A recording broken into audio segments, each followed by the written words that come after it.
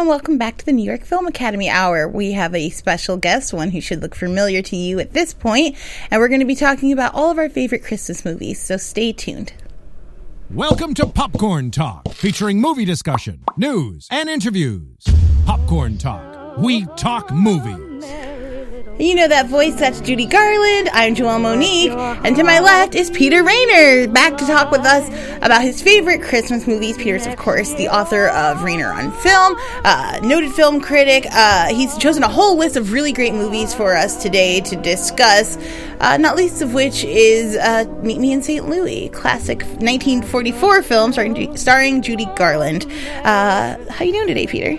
Fine, Joelle. How are you? I'm really well. You sent me on a magical journey as I went through all of these films and got a chance to rewatch and actually watch them for the first time. I've listened to the soundtrack to Meet Me in St. Louis like maybe every year since like middle school when I first started getting into theater, but I never actually taken the time to sit down and watch the entire film front to back. Holy cow, it's so good. Yeah, it really does hold up. I saw it about a year ago again, and it's just a really blissful movie. It's one of the best of the MGM musicals. It has a great score, including, Meet Me in St. Louis. Yeah. And Have Yourself a Merry Little Christmas, of course. And it really does hold up. It was directed by Vincent Minnelli, who was one of the great musical directors. And but, it's not, as is true a lot of Christmas movies, especially the better ones, it's not all blissful and happy. There's an undercurrent of sadness in it with what the family goes through. The Margaret O'Brien character, the little girl, there's a scene where she's sort of being running through the dark streets, and there's a lot of stuff in this movie that I think connects up with childhood fears as well as adult realization that life isn't all candy coated. But it nevertheless has such an eye-poppingly beautiful look to it, and the performers are so wonderful. Expertly well cast. That little girl is a knockout. My goodness. Yeah, it's one of the very best performances I think ever given in movies by anybody under the age of 10. It's truly. Every moment is believable. She's creepy as hell with her dolly cemetery, but also, that's how kids are. They're weird, and so I appreciate that depiction. Before we get too far into breaking this film down and some of your top picks, you had several honorable mentions that we wanted to talk about. The first kind of threw me, because I always, you're Peter Rainer. I'm always like, oh, serious films, history. And National Lampoon's Christmas Vacation is on your list of best Christmas movies, or honorable mentions for best Christmas movies. How does that end up on the list? I just thought it was very funny. That's it's a very straightforward nothing response. More complex than that. No, see, what a lot of people don't know about me is I go to the annual Three Stooges convention I did not know at that. the Alex Theater, where they show like 3 hours of movies, and people in the audience, imitate the Stooges, and Shemp's daughter is there, and Moe's daughter, etc. So I like dumb comedy if it's smart. Let me put it that way. And European Vacation, I think, is the best of the Lampoon movies for me. But the Christmas Vacation is very funny. I mean, Chevy Chase was no actor especially, but he had a sort of deadpan that was the still center of all this mayhem that went on in all these movies, and especially this one. And it does connect up with a lot of the hassles and ridiculousness of trying to be happy and festive and forcing yourself to do all these things during Christmas time. So, not a great movie, but I think one that is extremely funny in places. Definitely, and you always want a little Christmas cheer. One of my favorite Christmas movies is Die Hard, which is another one of your honorable mentions. This film is often considered not a Christmas movie. I have debates every year about whether it is or is not a Christmas movie. If you ask me, it very clearly is. What makes this a Christmas movie for you? Well, because it's set during Christmas. Thank you. It's not that hard. And I think there's a reason for that. They set it during that time because they wanted to make a contrast between the holiday good cheer of the time and all of this mayhem and shoot 'em ups that are going on in front of it. And I think it works well. It's not all Christmas movies have to be, tinsel and baubles and angels. This is a sort of out-of-the-box Christmas movie. If Scrooge can be a good villain, I don't see why Alan Rickman's character in this movie can't be right up there with Scrooge. Totally. And it's got a very classic American feel to it, of like one man taking on an army, Russia versus America, which is, of course, this is at the very tail end of the Cold War. Right. And I feel like that kind of hoorah spirit goes hand in hand with the Christmas spirit. Yeah, the Christmas spirit is a lot more comprehensive than people give it credit for. There's a lot. Just a very quick anecdote about Alan Rickman.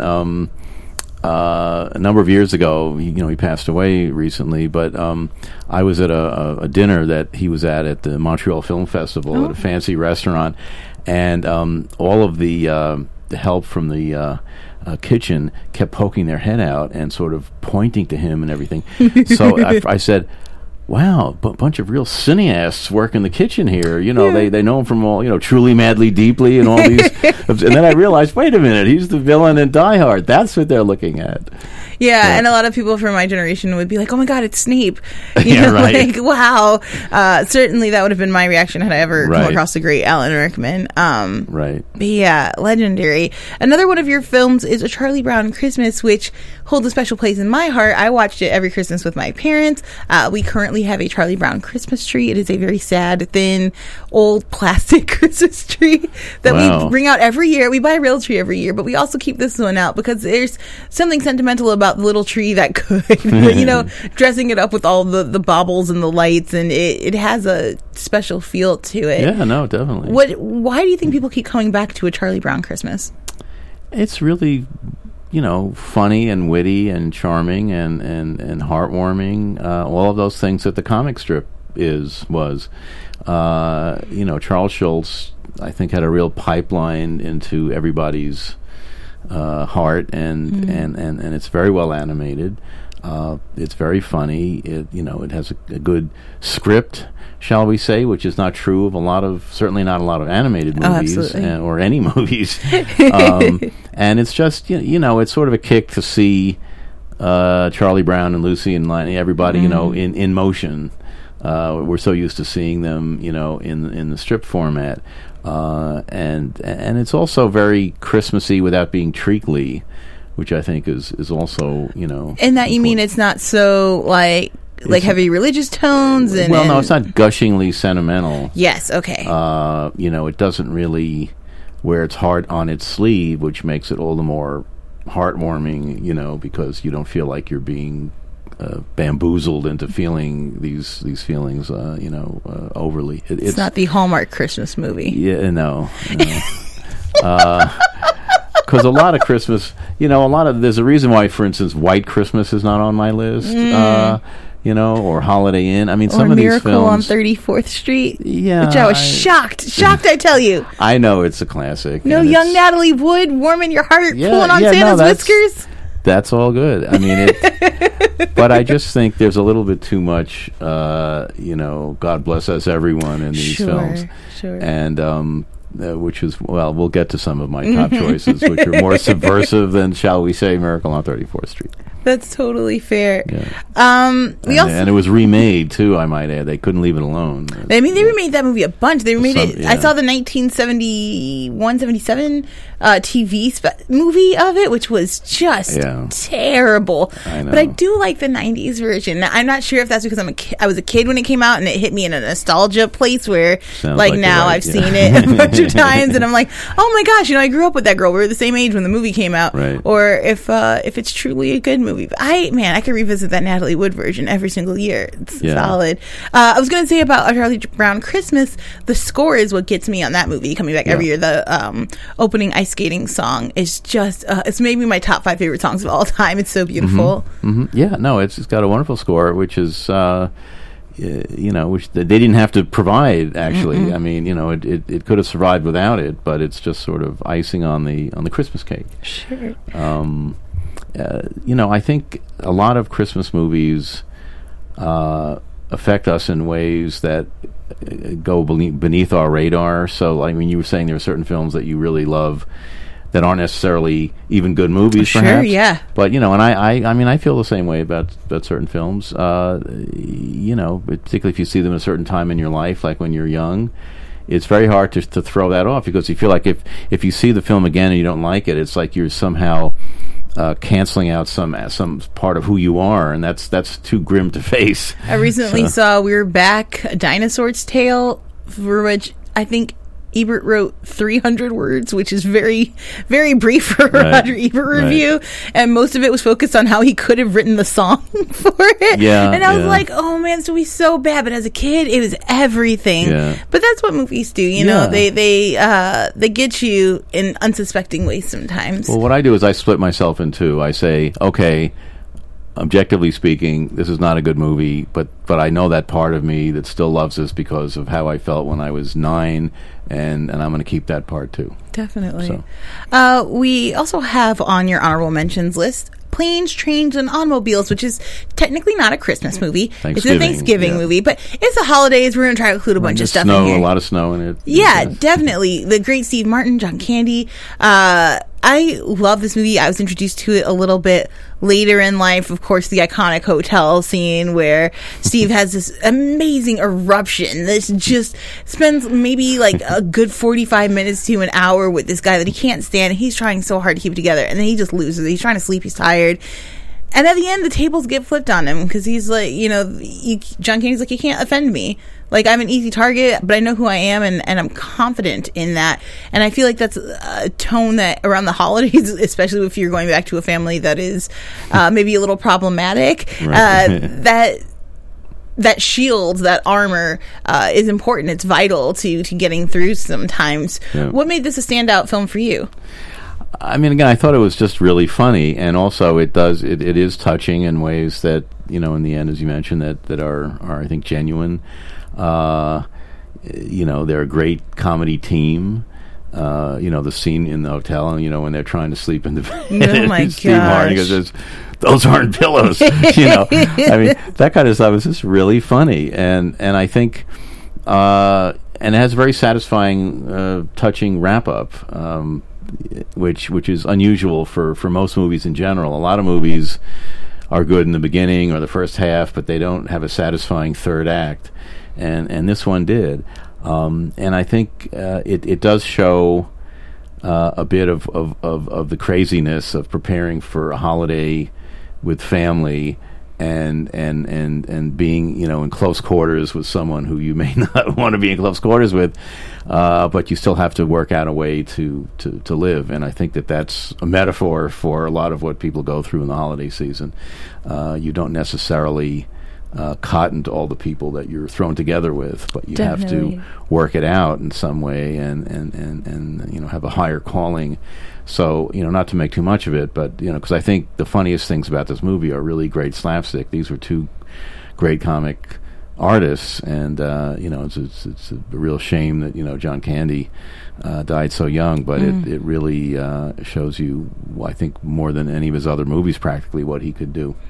Yeah, incredible range that guy has, from being kind of, if you see some of his earlier where he often cast as kind of like the gross slob big guy, punchline of all of the jokes, and to see the depth he was able to craft and create was really incredible. Yeah, Maureen O'Hara was in a film with him late in his career, and I remember she said that he reminded her a bit of Charles Laughton and what he might have developed into as an actor. Wow, that's incredible. Great loss. Yeah. Speaking of great losses, your final film for honorable mentions is the Carol Burnett Christmas special.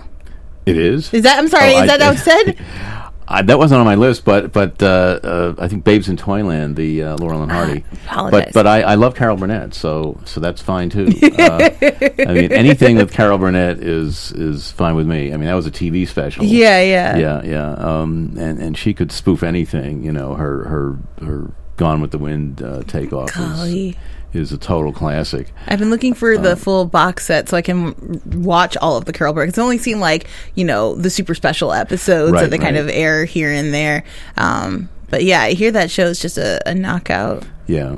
front to back. So let's talk Babes in Toyland real quick. Laurel and Hardy. It was, the Victor Herbert operetta that was done in the 30s with the two of them.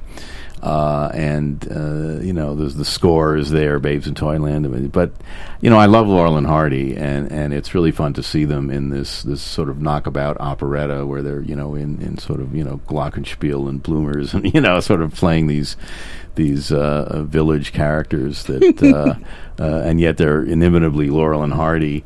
It's just sort of, whenever they're on screen, which is most of the time, it's pretty blissful. When they're not on screen, it's a kind of antique movie, but it's really enjoyable.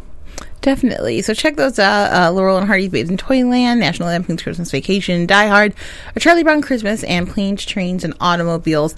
All excellent holiday films. But we're going to get into some of the tops, starting with It's a Wonderful Life, which is a film that I both find tedious and extraordinary. I don't know how both of those feelings exist in the same film. And I'm still not sure if it's just because maybe I was introduced to it too young. I feel like maybe I saw this movie first when I was 5, and I was like, I don't understand anything that's happening. We're here, we're flashing back and forward. But as an adult, specifically watching the scene where he's a kid in the shop, and this guy's grieving his son who's just passed in the war. He's a pharmacist, and he mixes a poison in with a kid's medicine on accident. And it's just like a heartwarming, touching scene. And then obviously when we have the flashbacks later, where if you hadn't been there, all these things that might have happened. And it goes to what you were saying earlier about, it's not all tinsel and, baubles. There's real depth to the characters here. Do you either A, remember the first time you saw this film, or B, can you talk a little bit about the impact it had on you? Yeah, well, this movie came out in 1946, and remarkably, it was not a big commercial success. It got good reviews, but it was not anything like what it became.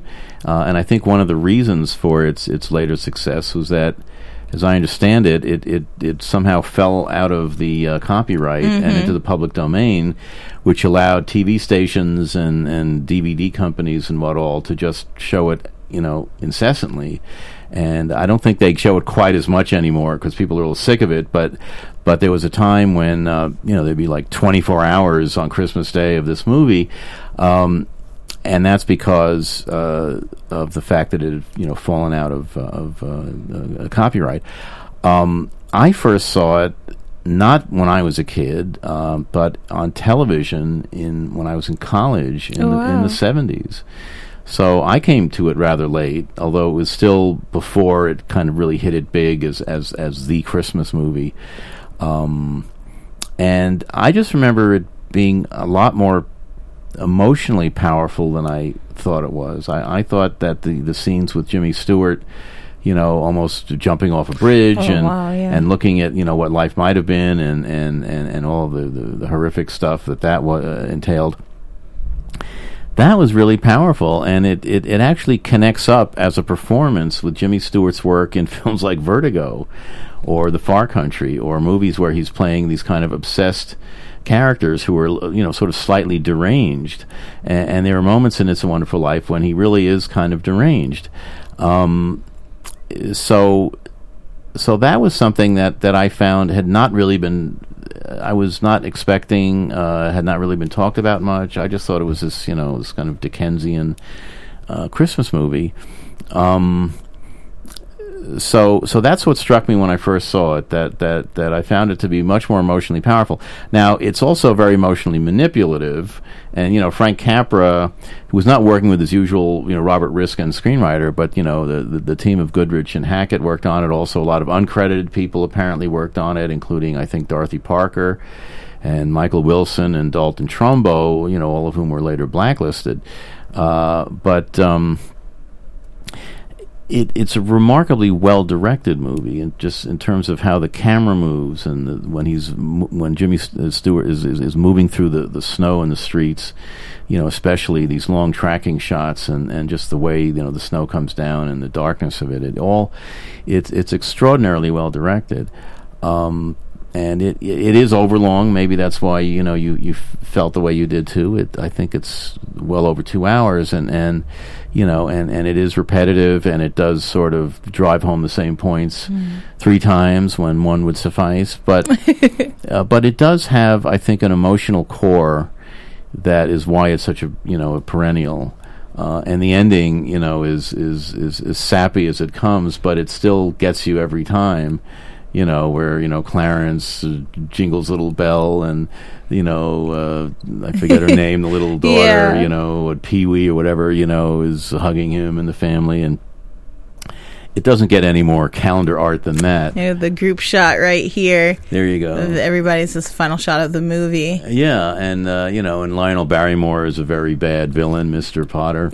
Oh gosh, worst. There was a great Saturday Night Live takeoff on the original ending for this movie, which was not really, where in the original cut, after the film ends, as we know it, they all go over to Mr. Potter's house and stomp him to death. Yeah.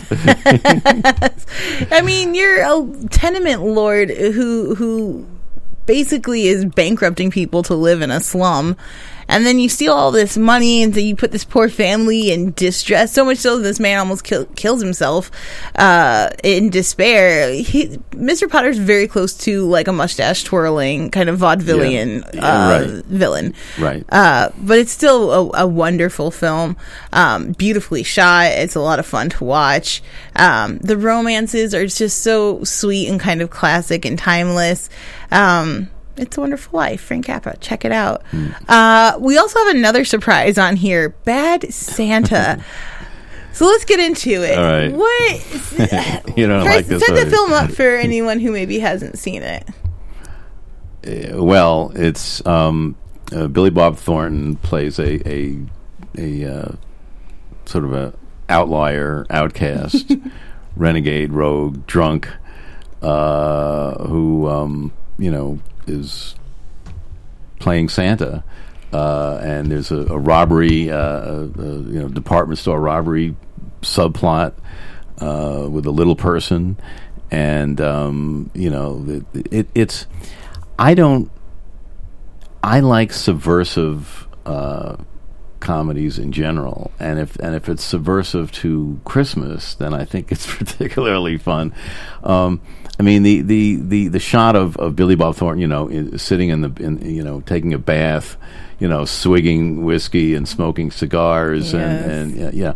and that kind of thing, I think is very bracing and cleansing, in a way, given all the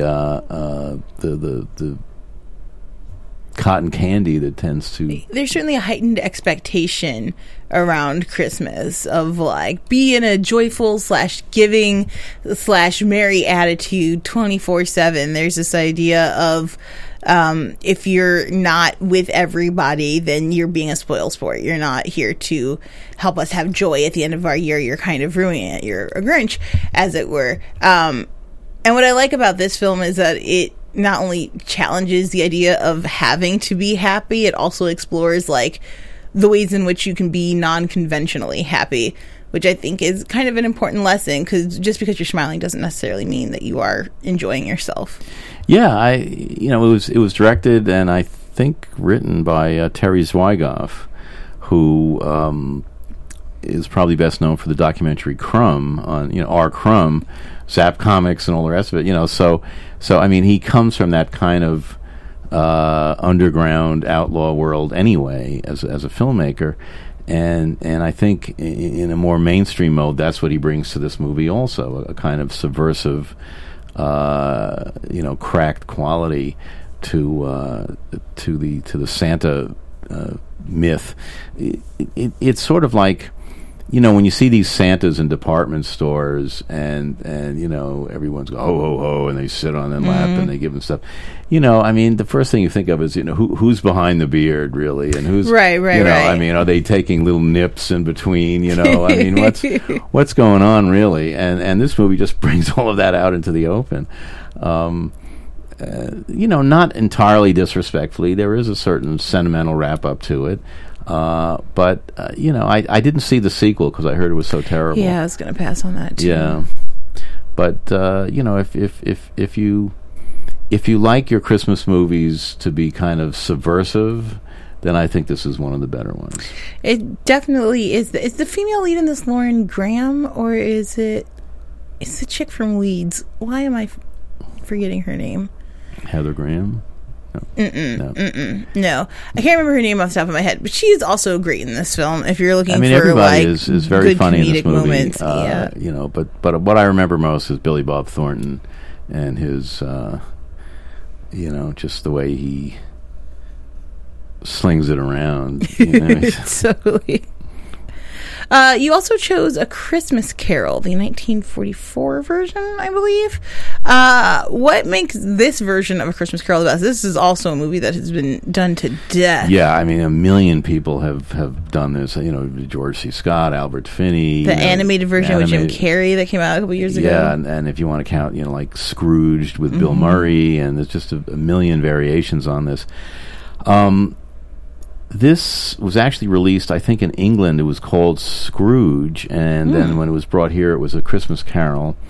There's an earlier version from the 30s that's quite good, starring Reginald Owen as Scrooge. But this one has Alastair Sim, and I think by common consensus, this is the best of all of them. I saw it again fairly recently, and it's terrific. I mean, Alastair Sim was a great British comic actor who also had some serious dramatic chops, and he did a lot of music hall and things like that. And he's just the perfect Scrooge. First of all, he looks so much like Scrooge. I mean, even when he wasn't playing Scrooge, he has that kind of he looks like you just bit into a lemon, and he's and there's a wonderful, I hate to use screenwriter 1A terms, but character arc to this, where you see the stages that he goes through, and when he finally reforms, after the Ghost of Christmas Future, and becomes the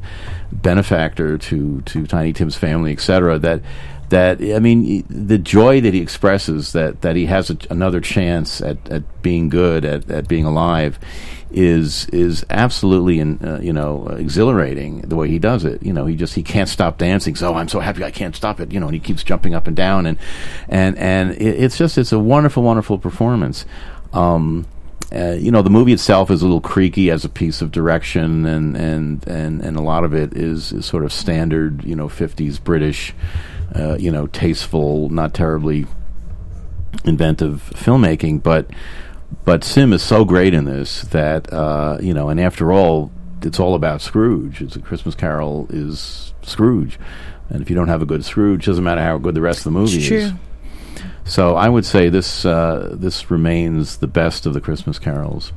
It's one of the most interesting to look at and view. It's got that kind of classic, like 40s, 50s, maybe even 30s style theater look to it, with the old kind of heavy costuming going on. And then you have, like, England is obviously known for creating incredible actors dedicated to their craft. So to see so many at the height of kind of the theater boom in this film too, it's really incredible to watch. And I know a lot of people are like, I've already read the book or seen the movie, but if you haven't seen this version, you maybe haven't seen it done quite right yet. Yeah, I mean, the special effects are not terribly special, for that era especially, I guess, But even that lends to some of the magic. I love watching special effects from, like, old films, Even Lumiere, like, it doesn't matter that it's not necessarily believable. Like, it's not supposed to pass for believable. It's there's a magic to it, I think. Yeah. I mean, there's a kind of magic to the crudity and what they were trying to do, I mean, it really, a lot of people haven't read the Dickens book who think they have, and then it says, well, wait a minute, did I actually read it, or have I just seen all these movies? Right, fair. But I would like to think that Dickens would have liked this one too, because even the way Sim looks in the movie is sort of reminiscent of some of the drawings and engravings that accompanied some of the Dickens books, like David Copperfield and others, and Christmas Carol.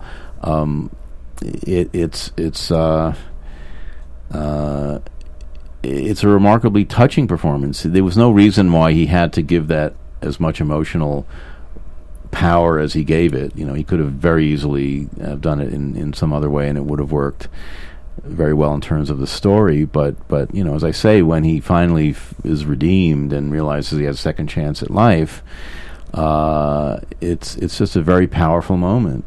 More so than even the framework of the movie is set up for. It's just very touching. I like I said, I saw it again recently, and I'd never seen it on a big screen until then. Though I saw it in a movie theater, and it was really. Did that change your perspective of the film at all? A little bit. Some films don't lose a whole lot on TV or the big screen. This is something that I always saw, around Christmas time on TV. But they were showing it, at the Arrow in Santa Monica, and along with a not very good movie, a new movie, The Man Who Invented Christmas, which is about Charles Dickens writing Christmas Carol. You can forget that movie. No. I really wanted to enjoy that movie. I liked the idea. Who's the main actor in that? Some non-entity. I mean... Oh, really? Okay. Yeah, no, it's...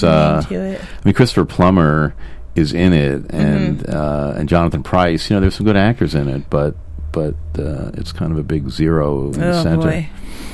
Yeah. It's interesting to me how many of these movies deal with redemption, because I'm not sure if if somebody were to just ask me off the cuff, like, what are some themes of Christmas, and I'd be like, well, family togetherness, perhaps, birth, merriment, that kind of, mostly I think of like coming together and gathering around, but the idea of becoming a new person is kind of prevalent throughout these things, including Meet Me in St. Louis, where you're dealing more with children kind of growing into the next stages of their lives, and then the adults are kind of figuring out how to connect with those children. So if you haven't had an opportunity to see it, Meet Me in St. Louis is basically about a singular family. Judy Garland's kind of your entrance viewpoint into the family. She's got 2 little sisters, an older sister, and a brother. Their grandfather, housemaid, and then the parents. So it's a big family, and you kind of follow all of their adventures. From my favorite moment is the little kids on Halloween. Yeah, I'm not even gonna it's so Stranger Things has kind of brought back a look at children having their own insulated lives, and you've seen these girls around adults or around their sisters' teenage friends, and in those moments you have well behaved kind of pushing the envelope little girls. So they're like, well, maybe we could stay up and sing. And people are like, oh, they're just so cute. Of course you can stay up and sing. Show us what you got. Or, with their dad, they're making little jokes at him, and, he threatens to spank them, which is hilarious. But it's not until the Halloween moment where we see them just go full on, little monsters. We're going to throw a fake body on the trolley tracks. Right. It's a little ghoulish. It's amazing. Yeah. Well, again, I think that movie has more of an emotional range than people, give it credit for. Absolutely. And that's true of a lot of great sort of, quote, family films that I think many of the best of them have a much wider emotional range than they're given credit for. And I think great Christmas movies or great holiday movies don't necessarily have to be about Christmas. If the Black Stallion, the Carol Ballard's movie, I think is a wonderful film for families to see during the holidays. Definitely. The Red Balloon, the classic French film. Matilda is terrific. Great Christmas movie. There are a lot of them. One of the things that you don't find in most Christmas movies is a very heavy religious aspect. It's interesting. There's very little of that in any of the films that I'm mentioning, or many of the others. There may be religious aspects to some of them, and there's foreign films like Joyeux et Noël, the French movie, and so forth. But you don't really get that aspect of it, and I guess part of that is I mean, it's sort of a commercial decision that you don't want to alienate any audiences. Sure. I also feel like birth is disgusting. Like, it's the beautiful miracle of birth, which is great, but like amongst the animals and the bodily fluid, and like it's just a lot to try to depict. But like a new life can be shown in a lot of different ways, and maybe that's why redemption is a huge kind of theme throughout Christmas films. What I liked about Meet Me in St. Louis, or actually I wanted to ask you a question. So this was filmed in Technicolor, I believe. Again, this is a 1944 film. Do you prefer the black and white or the color? Because like my parents, who would see this movie on TV around Christmas time as they were coming up in the 60s, they were like, well, it should be in black and like it's bizarre to them to see it in color. But I think I watched the Blu-ray remaster in color, and it is a gorgeous film. Yeah. I mean, it all depends. There were a lot of movies that were in black and white, of course, that were classics, and no special reason for them to have been in black and white, even if the technology was doable at that time. But this was. I think it was a three-strip Technicolor, MGM, beautifully shot. I think it would have been reduced had it been in black and white. Just, particularly the Halloween scene that you mentioned, with Margaret O'Brien running, in the pumpkins and, lit up at night and so forth. I don't think that would have worked as well in black and white. That sort of, glowering, glowing, orangey in the dark is something that could only be achieved through contrasting color. And I think there was a restoration of the film. I know the films from that era that were shot in that way, I think decayed less than some of the later color movies that were much worse off a lot sooner. Jaws, the ocean in Jaws is now purple, that sort of thing. But no, I think it's of course. When I was a kid growing up, for a long time, we didn't have a color TV. My dad was always waiting until they perfected color. So I would see a lot of these films on TV and assume that they were in black and white. And then later on, when I got to see movies for real in theater, I said, wait a minute. It's in color, I mean, it was very strange. That wasn't the case with me with Meet Me in St. Louis, but it was for a number of other movies that came along, and it's best to see films in the way they were shot. But this movie, I think, is irredeemably helped by being in color. Yeah. Even just looking at Judy Garland, just gorgeous. I believe this is 15 years after Wizard of Oz. Yeah, because that's 29, right? 39. That's 39. Okay, so then it's only like 5 or 6 years after. Yeah. It's interesting to me. I'm kind of obsessed with Judy Garland. So I know a lot about her life, and you can almost see the pain on her face in some of these. She's an incredible talent, but there are moments where she's singing where I'm like, you are just not even here. This is at a time when, her weight was being very heavily monitored. She's being, forced to smoke a lot of cigarettes to try to keep it down, and she's not getting a lot of sleep. Studio schedules back in the day were concerned about anybody's health or safety. They were like, we will shoot 18 hours a day and you'll just keep showing up. We own you. And yet somehow through all of that, Judy still kind of remains a mainstay in households long after her death. And then, of course, she produces the lovely Liza Minnelli, who is also a classic mainstay. If you're into dark, brooding movies around Christmas, you can definitely watch Cabaret. Has some Christmassy time themes in it. Yeah, right. But also just the darkest film. But yeah, I was really glad I sat down and watched this. The costumings were great, and also interestingly, it's around like one of my favorite events, which is the World's Fair. I'm obsessed with the Chicago World's Fair, which happens about 20 years before the St. Louis World's Fair, which is 1904, which is when this film takes place. I was really excited. They've been talking about the fair the whole time. We finally get there, and we don't get the grand reveal. that I was looking for, because I looked up all of these photos. They have these great Venetian boats, and people would take to get to the main portion of the Louisiana Purchase Fair, is what they were calling it. Right. But, this was 40, 50 years after the actual fair, so they had torn it down by that point. But still kind of great. Also great to see how, little cities were kind of envisioned back then. When they were like, we're moving to New York, I'm like, why are you not all jumping up and down with excitement?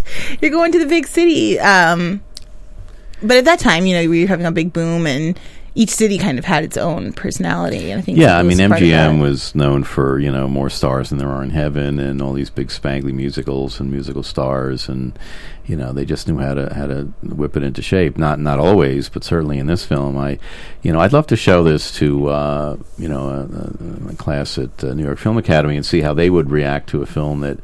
But I did show this film. I won't get into the circumstances, but about a year ago at a retirement home. Oh wow! To a bunch of rather old people who were living in the home, and many of them had seen it before, and it was quite touching. When they're singing, "Meet Me in St. Louis." Everyone in the audience, all these oldsters, meet me in St. Louis. They just start humming it, It was really wonderful. It's sweet. And what a lovely introduction to the film, too, because you kind of meet each character as they're singing a phrase of the song. Yeah. Which is nice. Yeah, it's just, for what it is, I think it's a pretty perfect movie, actually. Judy Garland had a really harrowing career in many ways, given all that she had to deal with, and but she was underneath it all Frances Gumm, the of the Gumm sisters, and she came out of vaudeville, and and all of the, and so she was a real trooper, and I think she, whatever else was going on in her life, she was able to sort of banish all of that in films like this and show you. What the bliss that was there underneath it all, and also some of the scariness and emotional upset too, because I'll say yet again, this movie has a full emotional range. It's not a Hallmark card. Yeah, the right toward the end where the little sister kind of freaks out that they're moving and starts destroying the snowman, and she's just trying to talk her down in the snow. You get the sense that she might have reversed the roles a little bit. Like she at one point might have been that little girl unable to take action in her situation. And it's a really heartfelt moment between the two of them, and it's played beautifully. If you haven't seen Meet Me in St. Louis, which I hadn't seen until recently, I highly recommend you check it out. The last film on your list is The Shop Around the Corner, which is the one movie I did not get a chance to revisit on your list. Again, I'll just ask, what makes this such a standout as a Christmas film? It's just such a wonderful movie. It's set, Christmas time, and it's these people who work in a shop is, Jimmy Stewart and Margaret Sullivan, and they're both kind of lovelorn, and they sort of exchange romantic missives without knowing who they're sending them to. It was remade as You've Got Mail, with Tom Hanks, but not as well, of course. No. So they're sort of in love with this person that they don't know, and then when they finally realize that they're corresponding with each other, and for most of the movie they actively don't like each other, and then they realize what's underneath it all. I mean, it could have been hokey, but it is so poetically done.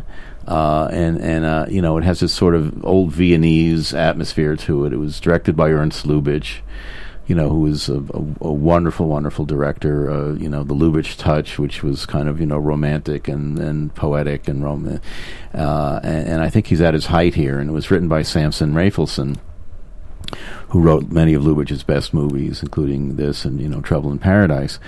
And I think, it also is one of the rare movies that really, I think, shows you what it's like to work with coworkers in a just a working situation, what that's like, realistically. Yeah. A lot of movies, it's like movies about high school. That's not the way high school was. Right, definitely. It all kind of looks phony because we've all been there, and that's not what it's like. Mm-hmm. But in this movie, I think it really does sort of capture that, that love-hate approach avoidance thing that you get when you're, with coworkers all the time, and because there's a romantic edge to this as well. It just heightens the disparity between the two of them, so that when they finally get together, it's like a match made in heaven that neither of them ever anticipated, and yet it's inevitable that this would be the case, because we know, even if they don't, that they're meant for each other. And that's the perfect romance. And Jimmy Stewart is, you look at his performance in this movie and then in It's a Wonderful Life, and you can see again what kind of range he had as an actor. Yeah. That he could go from, kind of light romantic to something more obsessive and deranged, and be equally believable. It looks incredible. I'm probably going to rewatch it tonight, because as I was going through doing my research on it and looking at some of the stills, it's a very strikingly beautiful film. I love You've Got Mail. So I definitely want to revisit Yeah, this. well, this is the granddaddy of that. This film, despite the fact that so many people love it, is not as well known as it should be. I didn't see it until, sort of the middle of my movie-going career. I didn't see it when I was a kid, like a lot of people did. I was once on Nightline with Ted Koppel when Jimmy Stewart died, and they had me on to talk about Jimmy Stewart. And I remember mentioning on the show that Shop Around the Corner was one of my favorite Jimmy Stewart movies. And then there was a commercial break, and I hear Koppel talking into my ear. He goes, I'm not familiar with that movie. What is Shop Around the Corner? I mean, it really is one of the best movies of its type that's ever come out of the studio system. Why do you think that kind of got lost to history, or why don't we talk about this as much? I don't know exactly. Maybe because it's kind of more nuanced and subtle than a lot of these films. I mean, It's a Wonderful Life, grabs you by the lapels. Sure. And in a lot of other films like White Christmas, etc., are very much, and they have big scores, Irving Berlin and whatnot. This movie is much more poetically restrained and nuanced, and maybe that's why it didn't quite grab people in that way. It's a Christmas movie, but it doesn't advertise itself as such. It certainly has a great reputation among those who've seen it and those who love Lubitsch's films, etc. But I still think there's room for more people to see this film. Definitely. Well, I want you guys to check out these movies. It's a Wonderful Life, A Christmas Carol, Bad Santa, The Shop Around the Corner, and Meet Me in St. Louis. Remember, if you're going to do The Christmas Carol, you want to do the 1944 version. That is the most spectacular one. I will also give you a list of some of my favorite films. I already mentioned Cabaret, if you're into dark stuff. If you're also into dark Christmas movies, The Family Stone is one of my favorite Christmas movies. It's so dark, guys. It is sad. You will cry, but it is really good and touching. Gosh, I feel like there's one more dark one. If I remember it, I'll throw it up online. Other great, like children's ones, Matilda is great. The Nightmare Before Christmas is obviously dark. a classic. What I like about The Night Before Christmas, Tim Burton. well, not only is it Tim Burton, but it definitely also is a great way to teach kids about cultural appropriation and staying in your lane. And then you just have wonderful voice actors in that one. Literally any like 60s animated cartoon Christmas movie, Frosty the Snowman, Jack Frost, all of those, Rudolph the Red-Nosed Reindeer, insta classics. And then, Mean Girls. Because that's a Christmas movie. They have one Christmas scene in it, and so I'm counting it counts. And it's beautiful and ridiculous. Right. Well, Joel, there's one I forgot to mention. Oh, yeah, which please. The Carol Ballard, who did The Black Stallion, did a marvelous version of The Nutcracker. Yeah. It's a ballet. It was done as with production designed by Maurice Sendak. Oh. And it's a wonderful, wonderful movie. There have been a million Nutcrackers also, including on film and on television. But this is a really, really wonderful version of it. Is this one just the ballet? It's just the dance, or do they include dialogue? Yeah, no, it's just the ballet. That's amazing. With all the great, Tchaikovsky music, of course. I need to watch that. I love Maurice Sendak. He's amazing. Yeah, it was a production that was done on stage, and then Ballard filmed it. But he filmed it very cinematically. It's not like he put the camera in the third row and just turned it on. Yeah, I mean, he was a great director. Is a great director, and I mean, however many times you've heard the Nutcracker, I think it's still wonderful to see it performed in this way with that great set design. I think it came out in the late 80s or early 90s. But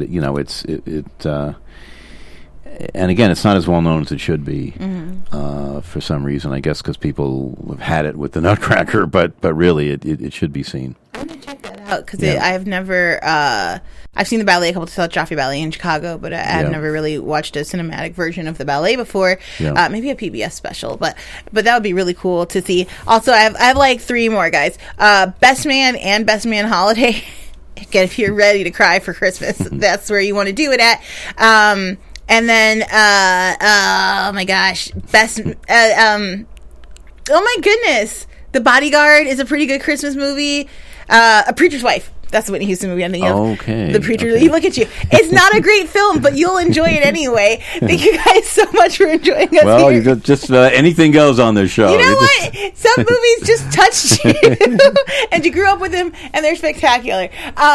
I've been Joel Monique. Peter, thank you so much for joining us. Thank you, really Joel. appreciate having you, giving your expertise on really good films you can watch for Christmas. Okay.